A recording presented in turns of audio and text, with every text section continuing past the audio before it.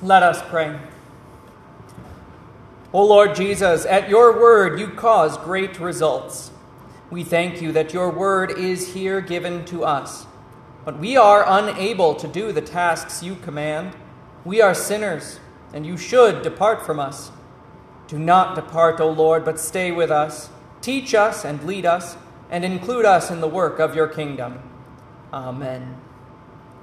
Dear fellow redeemed, grace to you and peace from God our Father and our Lord and Savior, Jesus Christ.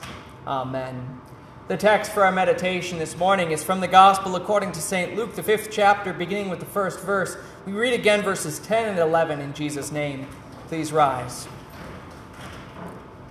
And Jesus said to Simon, "Do not be afraid. From now on you will catch men." So when they had brought their boats to land, they forsook all and followed him. These are your words, Heavenly Father. Sanctify us in the truth. Your word is truth. Amen. You may be seated.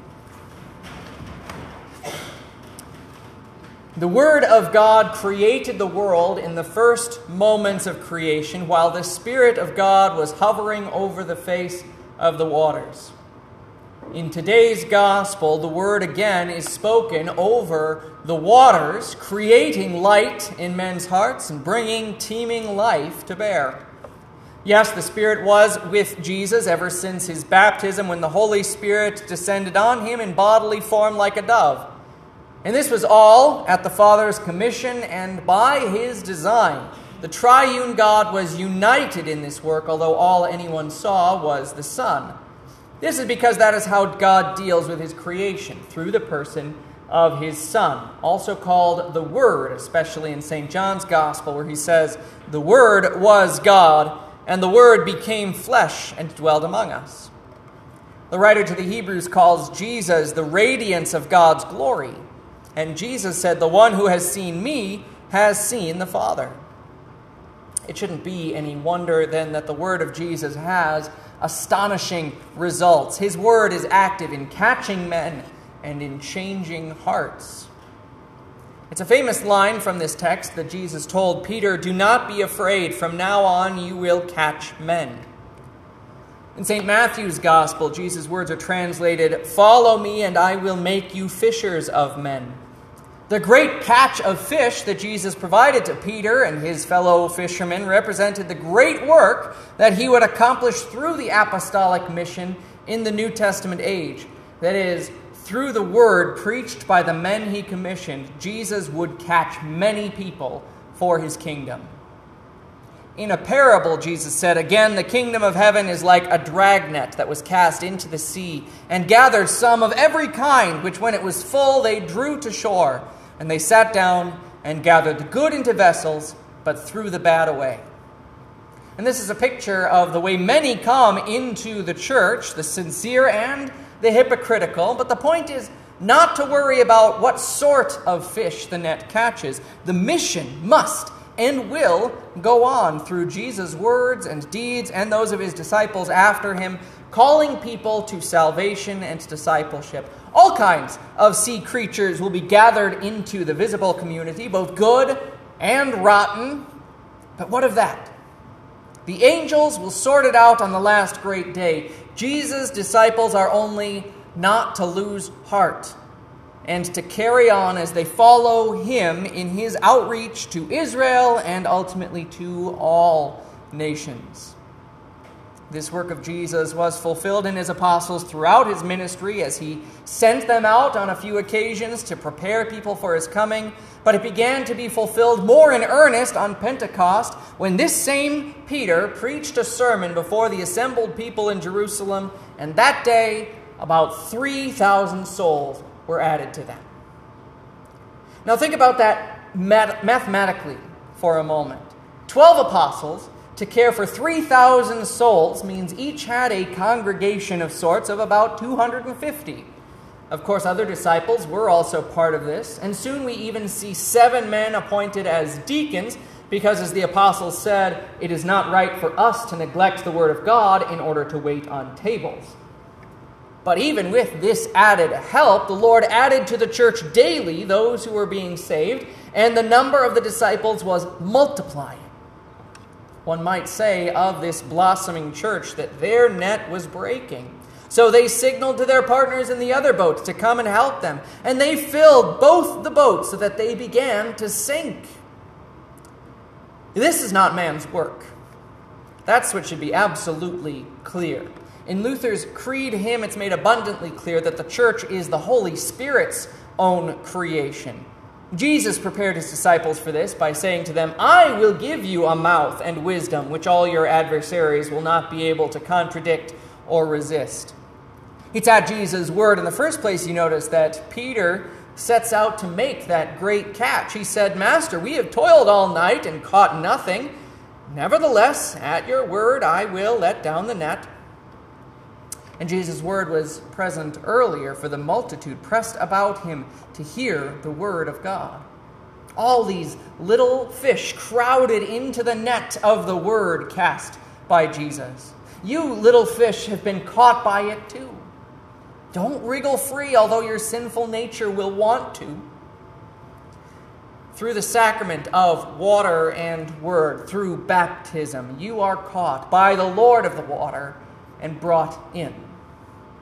Ever since the earliest days, the fish has been a symbol of the Christian church.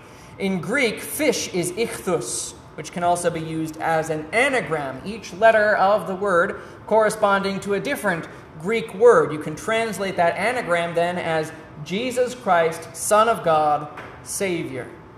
Jesus, our ichthus, is not only the teacher, but he is also one of the fish, coming among us and into our situation. His word catches us into his church because, as Luther's hymn sings, here forgiveness and salvation daily come through Jesus' merit. Because Jesus took up our flesh and sacrificed himself as punishment for our sins, the net doesn't mean death for us little fish. It means life. And therefore, Jesus' word is at work changing hearts. Peter is a picture of the work done by Jesus' word. Peter knew Jesus to an extent before this encounter, for very early in Jesus' public ministry, Jesus went into Simon's house, but Simon's wife's mother was sick with a high fever, and Jesus stood over her and rebuked the fever, and it left her. And then here, Peter was close enough to hear Jesus preaching to the multitude, especially once Jesus commandeered his boat to use it as a pulpit. Take note that Peter and the other fishermen were, for the moment, done with their boats. The fishermen had gone from them and were washing their nets.